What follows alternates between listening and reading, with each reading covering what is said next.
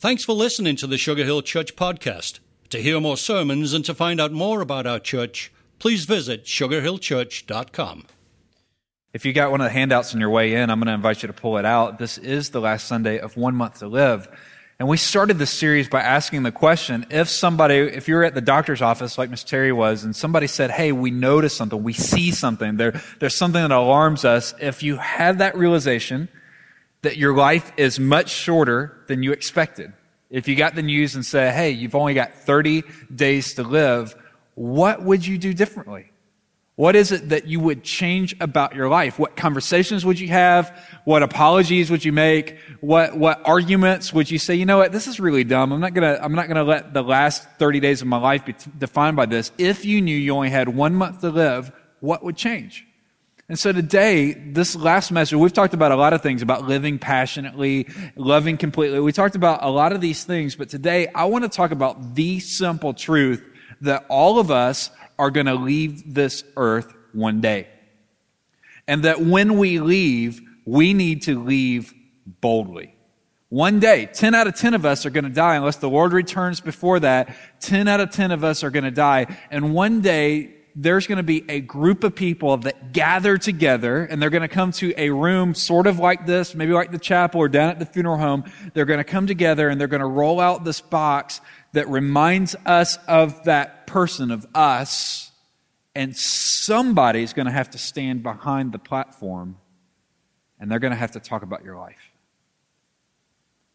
If you were to die in the next 30 days, what would you want somebody like me, somebody like Pastor Chuck, somebody like Ron, whoever it may be, if you were to die, what do you want us to say? That's kind of a heavy question, isn't it?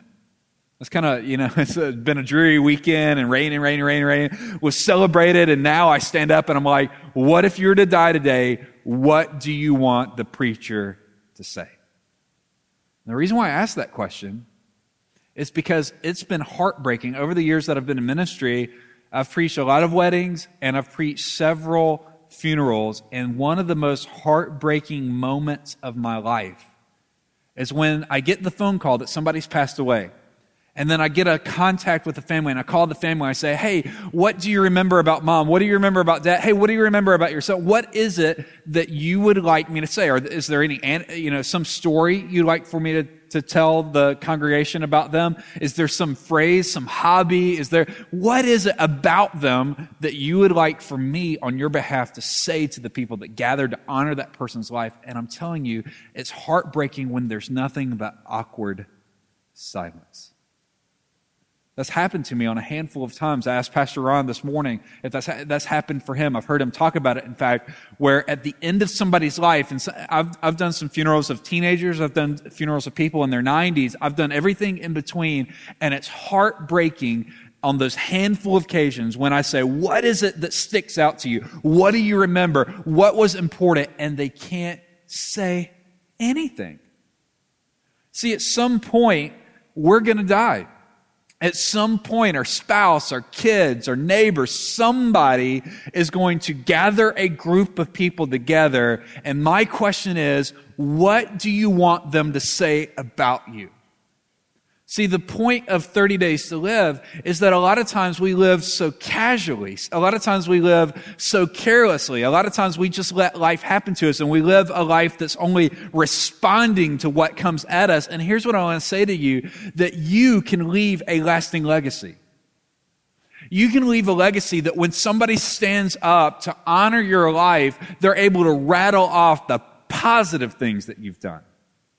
Because not every legacy is positive, is it? I mean, we could go around this room, we could pass the microphone, and we could say, have you ever known anybody that left a negative legacy? And certainly that would happen. But here's what I want to say to every one of us this morning, is that every single one of us, we can leave a positive, lasting legacy. And the way that we do that is by living with intentionality. That every single one of us in this room, we can leave the world better than we found it. We can leave investments in our kids and our grandkids and our nephews and nieces. We can make a positive, lasting legacy if we'll determine to live intentionally. In the Bible, there's a great example of this. There's so many great examples in the Bible, but there's one guy I want to look at this morning. This is a guy named Paul. Most of you are familiar with him. He wrote most of the New Testament. Here's a guy that had a similar story to many that we've heard throughout the series, that there was a time that he was very far separated from God. He was a Jew by birth, and he was a member of this group of Jews called the Pharisees that were just very zealous over protecting their tradition. And what happened is, as the message of Christ began to infiltrate the countryside, people like Paul got angry. They're like, who is this Jesus? Why are you talking about him? Why are people coming to know him? And so what Paul set out to do, he set out to try to stop this movement. He set out to try to stop the movement of Christianity and people coming to know Jesus. He killed people. He killed people who were putting their faith in Christ. But there came a moment where everything changed for him. There came a moment that his story is recorded in a book called the Book of Acts. It really is just an account of the acts of God working through his followers. And somewhere around Acts chapter 9 or so, Paul has this encounter with Jesus that changed his life forever. And that's true for any of us. If you know Jesus, your life has changed. If your life hasn't been changed, you probably don't know him, because wherever he comes, he brings change. And what began to happen from that moment on as Paul lived his life with great intentionality. So if you have your Bibles, I'm going to invite you to follow along, but really it's just one single verse I'm going to look at today. If you have your Bibles, look at 2 Timothy chapter 4 and verse 7. 2 Timothy 4 verse 7. Here's a guy that started out living intentionally in the wrong direction, and the moment that God captured his life and the moment that God captured his heart, everything changed. You can leave a positive, lasting legacy if you live with intentionality. Here's what Paul says. I'll back up a couple of verses. 2 Timothy chapter 4, verse 6. Paul says this, "For I am already being poured out as a drink offering." Here's what Paul's doing. Paul is in a jail cell knowing that he's about to die. Here he is. He knows that he's in his last final days, and so he's writing a letter. The reason why this is called 2 Timothy is because this is the second letter he sent to this guy he's mentoring, this guy he's investing in, this guy he's passing on his faith and his knowledge and his hope to. And as he writes to Timothy, he says, look, I know I'm about to die. He takes this imagery that they knew from the Old Testament of a drink offering. He's saying, that's my life. My life is an offering. It's not just what I put in a basket. It's not just a portion of my life. He's saying, my whole life is an offering to God. And then listen to what he goes on to say. He says, "For I'm already being poured out as a drink offering, and the time of my departure has come." I'm about to die. Listen to verse 7. "But I have fought the good fight. I have finished the course, and I've kept the faith." In these verses, you don't read about Paul having regret. In these verses, you don't sense Paul saying, man, I can't believe I'm about to die. I wish I could redo a few things in my life. At the end of his life, Paul isn't scrambling to try to make up for lost years. Here's Paul at the end of his life saying to Timothy, here's what I've done. Here's what I've done. And I think he says that to every one of us this morning, that every single one of us starting today, maybe your past isn't what you had hoped it to be, but starting today, we can live with this kind of intentionality. So if you have the handout, I'm going to ask you just to fill these in, and you could probably guess them if you wanted to. But if we're going to live this kind of legacy and leave an impact, we've got to live with intentionality. Number one, if you want to fill in the blanks. Number one, we've got to fight the right fight. We got to fight the right fight. Paul says in this one simple verse, I have fought the what? I fought the good fight. And so Paul just makes this distinction. He's like, I fought the good fight, which says to me that not every fight is a good fight, is it?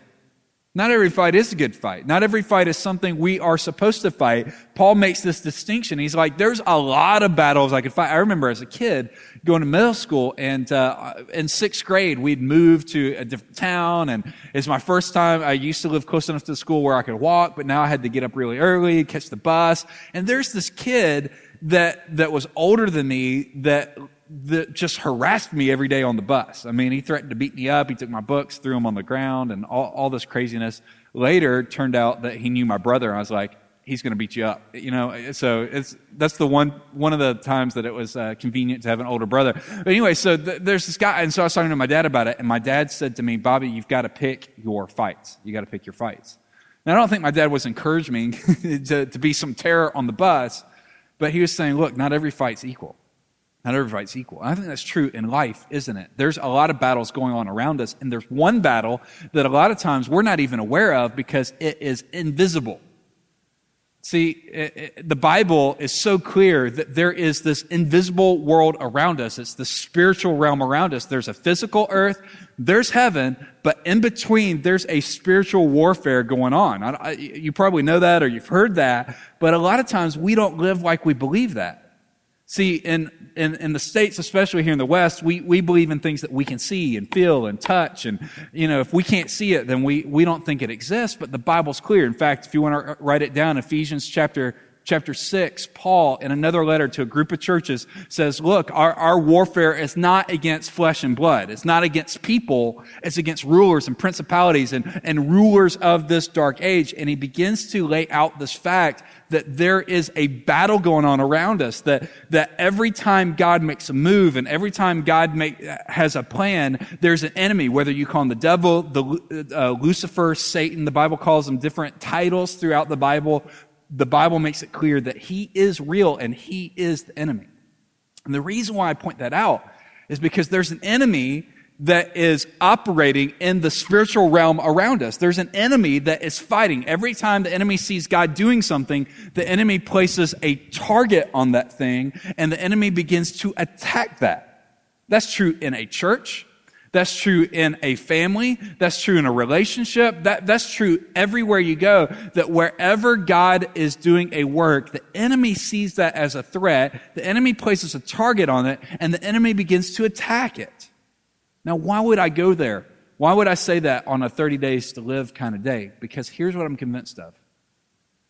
A lot of times we may know it theoretically that there's an enemy, but in everyday practice, we don't live like it. We don't live like it. Here's what I mean by that. This world around us is a war zone. There is a battle going on. And just like in a physical battle somewhere around the world, people step on mines that they don't see. They get hit by shrapnel from somebody. They weren't even in the battle, but they're a bystander in that battle. Just like that happens physically on this earth, that also happens spiritually on this earth. That's why there's a lot of people that'll say, but Bobby, how come there's drama going on at work? I just trusted Jesus. How come there's friction in my marriage? I mean, we're trying to do the right thing. And sometimes we think when we say yes to Jesus, or when the moment we start coming to church or studying God's word, we think things are going to get easier. But I'm here to tell you that that's not always true. In fact, a lot of times it's not true, because the moment you say yes to Jesus, you go from sitting on the bench to being an ally on the side of God, and the enemy sees you and he places you in the crosshairs. Is this making sense? I know it's a rainy, drizzly day, foggy outside, but I'm telling you there's a war going on. And what happens, this is where it gets real practical for you and me. What happens is we feel the effects of that war. We feel the friction in our marriages. We feel the friction in our country. We feel the dissension that sometimes happens in a growth group or in a church. And here's where it really hits home. We see the effects of the war, but if we don't believe there is a war, or we don't believe there is an enemy, guess what ends up happening? We blame what we feel on the wrong person. Is this making sense? When we feel the effects of the war, but we don't believe there's a war with an enemy, instead of blaming the enemy, we end up blaming our spouses. Instead of blaming the enemy, we blame the church. Instead of blaming the enemy, we blame some person at work, and we forget that there's a battle going on. And so here's what I want to encourage you to do. As we think about 30 days to live and leaving a lasting legacy, big point number one, fight the right fight. If you're taking notes, just somewhere underneath that, write this one word down. Write the word convictions. Write the word convictions. The way that you and I can learn what the right fights are versus the wrong fights are, where we can learn how to fight those fights, is by developing what I call biblical convictions in our life. A biblical conviction serves as a core value. It's a value that is so rooted deep inside of you that it changes the way that you and I live. And the only way to have that kind of conviction is to spend time in the Word of God, in the Bible. So I want to encourage you, if you don't have a Bible, stop by. I'm going to be in the lobby hanging out, helping people connect with growth groups. If you don't have a Bible, come see me. I'll take your name down. We'll get you a Bible this week. If you've got a smartphone, if you've got internet access, go to BibleGateway.com, go to Crosswalk.com, download YouVersion on your phone. There's so many ways to access the Word of God, whether you read it, whether you download it and listen to it, whether you listen to our podcast throughout the week. I want to encourage you to get the Word of God off the page and into your life. And as you do, it'll change the way that you live. So number one, fight the right fight. Not only that, number two is Paul's writing. He says, I've fought the good fight. And he says, I have finished the course. Again, you don't hear Paul with a lot of regrets in this verse. In fact, you don't read any regrets. He's like, I've got to the end of my life and I have finished what I've started. Now, let me just be gut level honest. I'm not always good at finishing things. Anybody else with me on that? It's easy to start something, isn't it? But it's not always easy to what? Finish. I mean, if you were to come by my house today, I could show you the half of the garage I haven't finished. It's awful. That's a great idea. Y'all want to come over and help today? Let me pray about that. No. Anyway, so yeah, right? Y'all, I felt the Spirit leave the room when y'all no, you got your own garage, don't you? Or you got the room where we've got that thing, right? We all have something we need to finish. Well, here's what Paul says. I have finished the course. Paul uses a lot of sports analogies, and it's this idea of a race, and the race has a track, and he's like, I've gotten to the finish line. I have finished it. Well, here's what I know about you. Here's what I know about me. In all of our lives, God has placed us on a track. God has placed us on a course, and our courses look different. So quit trying to run somebody else's course. That's what we do a lot of times. We're like, well, I want to be more like them. I want to have what they have. I want to, and God's like, I don't want you to run their course. I want you to run your course. Right? God's not about competing. He's not saying, Bobby, why don't you be more like that person? Why don't you talk like them, preach like them? Why aren't you more like Pastor Chuck? Why aren't you more like so-and-so? Instead, God's not looking at us saying, I want you to compete. God's saying, I want you to complete the course I've placed in front of you. I want to complete the course I've placed in front of you. All of us have a course. And at the end of our lives, God's going to ask, how did you do with that? What did you do with the course I've placed in front of you? The one course that I think is common of every believer in this room and of all ages is the one course that I know for sure is that God has placed us on a road to become more like His Son, Jesus. That's it. For every person that has ever trusted Jesus as their Lord and Savior, the course that is common for every one of us is that God says, I have begun a good work in you, and I'm going to bring it to completion by the day of the Lord. He wants every single day for us to become more and more like Jesus. The goal is that this day I'd look more like Jesus than yesterday, that next week I'd look more like Jesus than this week. The reason why you're on earth, the reason why you still have breath, is so that you and I can grow to become like Him. So if you're taking notes underneath that second point, the first point I had you write down the word convictions. The second point, I want you to write down this idea, this word character. This idea of character. What begins to happen as we download the Word of God into our lives, as we grow in Him, what He begins to do is He develops character inside of us. He begins to change the way we think. He begins to change the way that we talk. He begins to change our appetites, our emotions, the things that we long for. And that is important. If we're going to leave a positive, lasting legacy, it comes from intentionality, from fighting the right fights, from finishing the course He's placed in front of us. And here's the last one. Number 3, to be found faithful. To be found faithful. He says, I have fought the good fight. I have finished the course, and I have kept the faith. Paul's saying, I've been faithful. Paul's been saying, from that moment of life change happening, I've stayed faithful. In fact, you know what Paul did for most of the rest of his life after that life-changing moment? He invested in other people. I mean, that's why we have most of the New Testament, because Paul was so captured by the love of Christ that he wrote to people like Timothy. He said, Timothy, grow. I want to help you grow up in your faith. He wrote to people that lived in the city of Ephesus and says, look, I'm so passionate about you getting it and you making a difference that I want to warn you, watch out, there's a battle going on. Watch out, don't get caught up by the enemy. Paul was so passionate that he spent the rest of his adult life saying, who can I give my faith away to? If you're taking notes, somewhere underneath number 3, just write down the word community. Community. The question that asks of us is, who am I investing in? Who am I pouring into? Who is my life connected to? Because here's Paul, he's saying, the life change that happened to me in the book of Acts happened to me individually, but even though it happened individually, my faith is not a solo faith. My faith is connected to other people. That's why I think growth groups are so powerful. If you're not part of a small group, every Sunday morning at 8:30, 9:30, and 11, we've got groups of people that meet together to learn God's Word, to grow in God's Word, and just to encourage one another. That one of the ways that you and I are found faithful, one of the ways that we end well, is by allowing the people around us, even the problems around us, even the circumstances around us, to shape us to become more like Jesus. So I want to encourage you, if you're not in a small group, get in one, whether it's Sunday morning, whether it's Sunday afternoon, whether it's Monday, whenever that is, find a group of people to do life with them, to invest in them and allow them to invest in you. Just looking over here, I see Mr. Joe over here who has a group that meets on Sunday afternoons, a great group of people from all walks of life.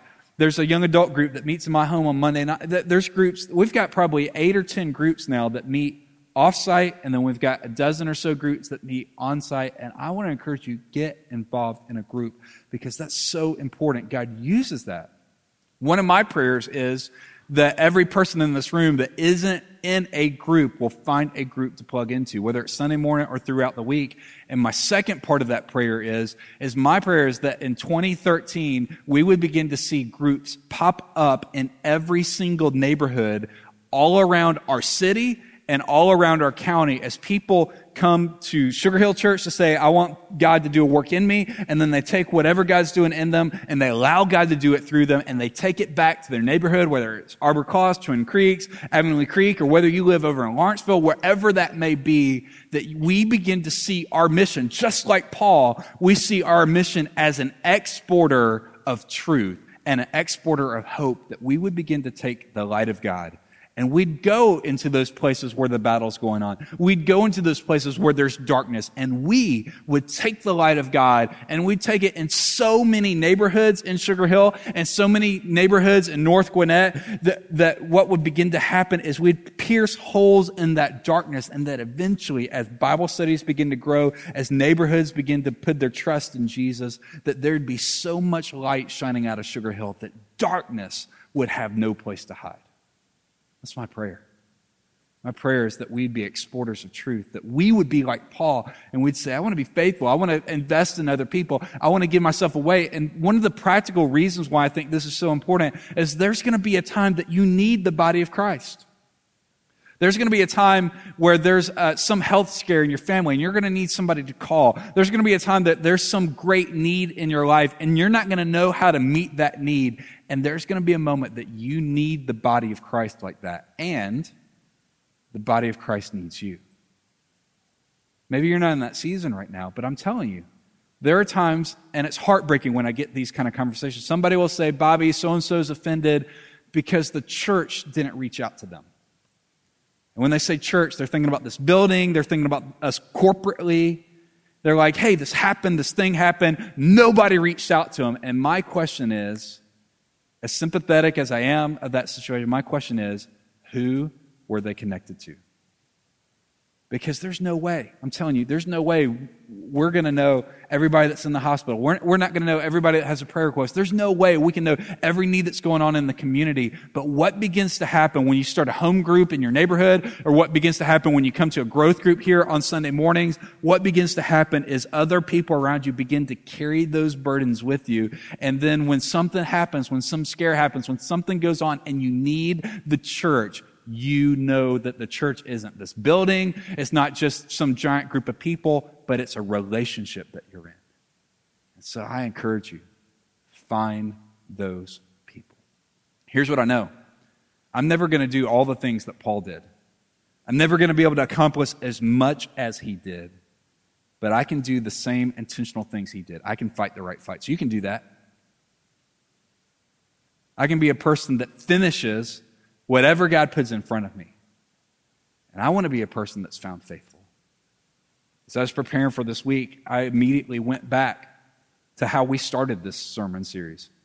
I went back and I thought about my dad who died at 58 years old 5 years ago. And yet, to this day, there's not a day that goes by that something he taught me doesn't impact a decision or a thing that I do. Not a day. He left a legacy, a positive one. My granddad, who died 4 years ago at 94 years of age, the thing that he was most excited about was that he still had all of his teeth. I mean, I guess that's exciting, right?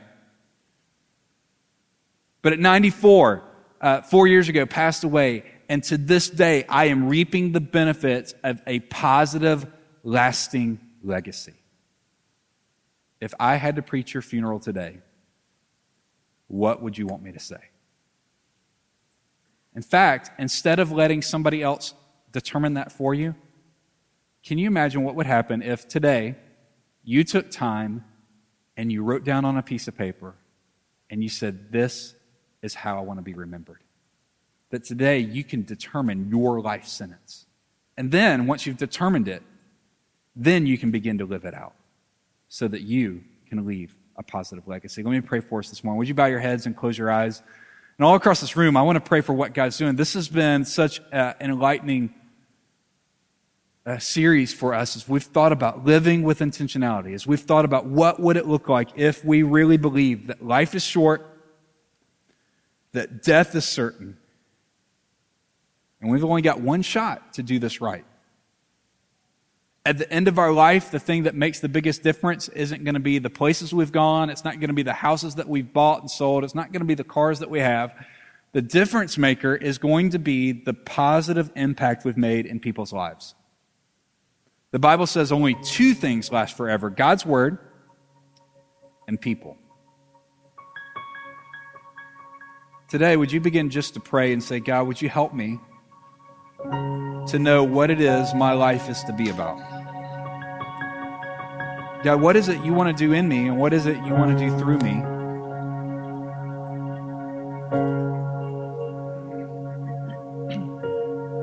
And then would you begin to pray and say, God, would you help me to know how to live that out?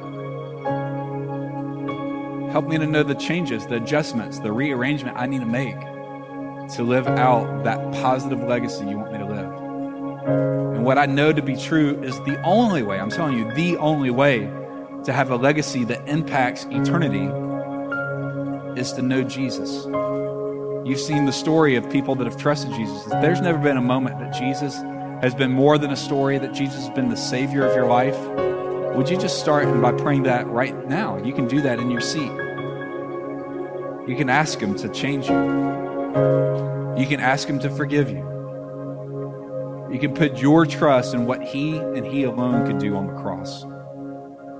That He forgave our sins. And He came back to life with resurrection, brand new life.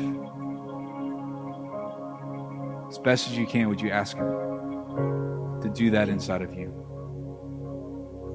Father, today, help us to live like we're leaving.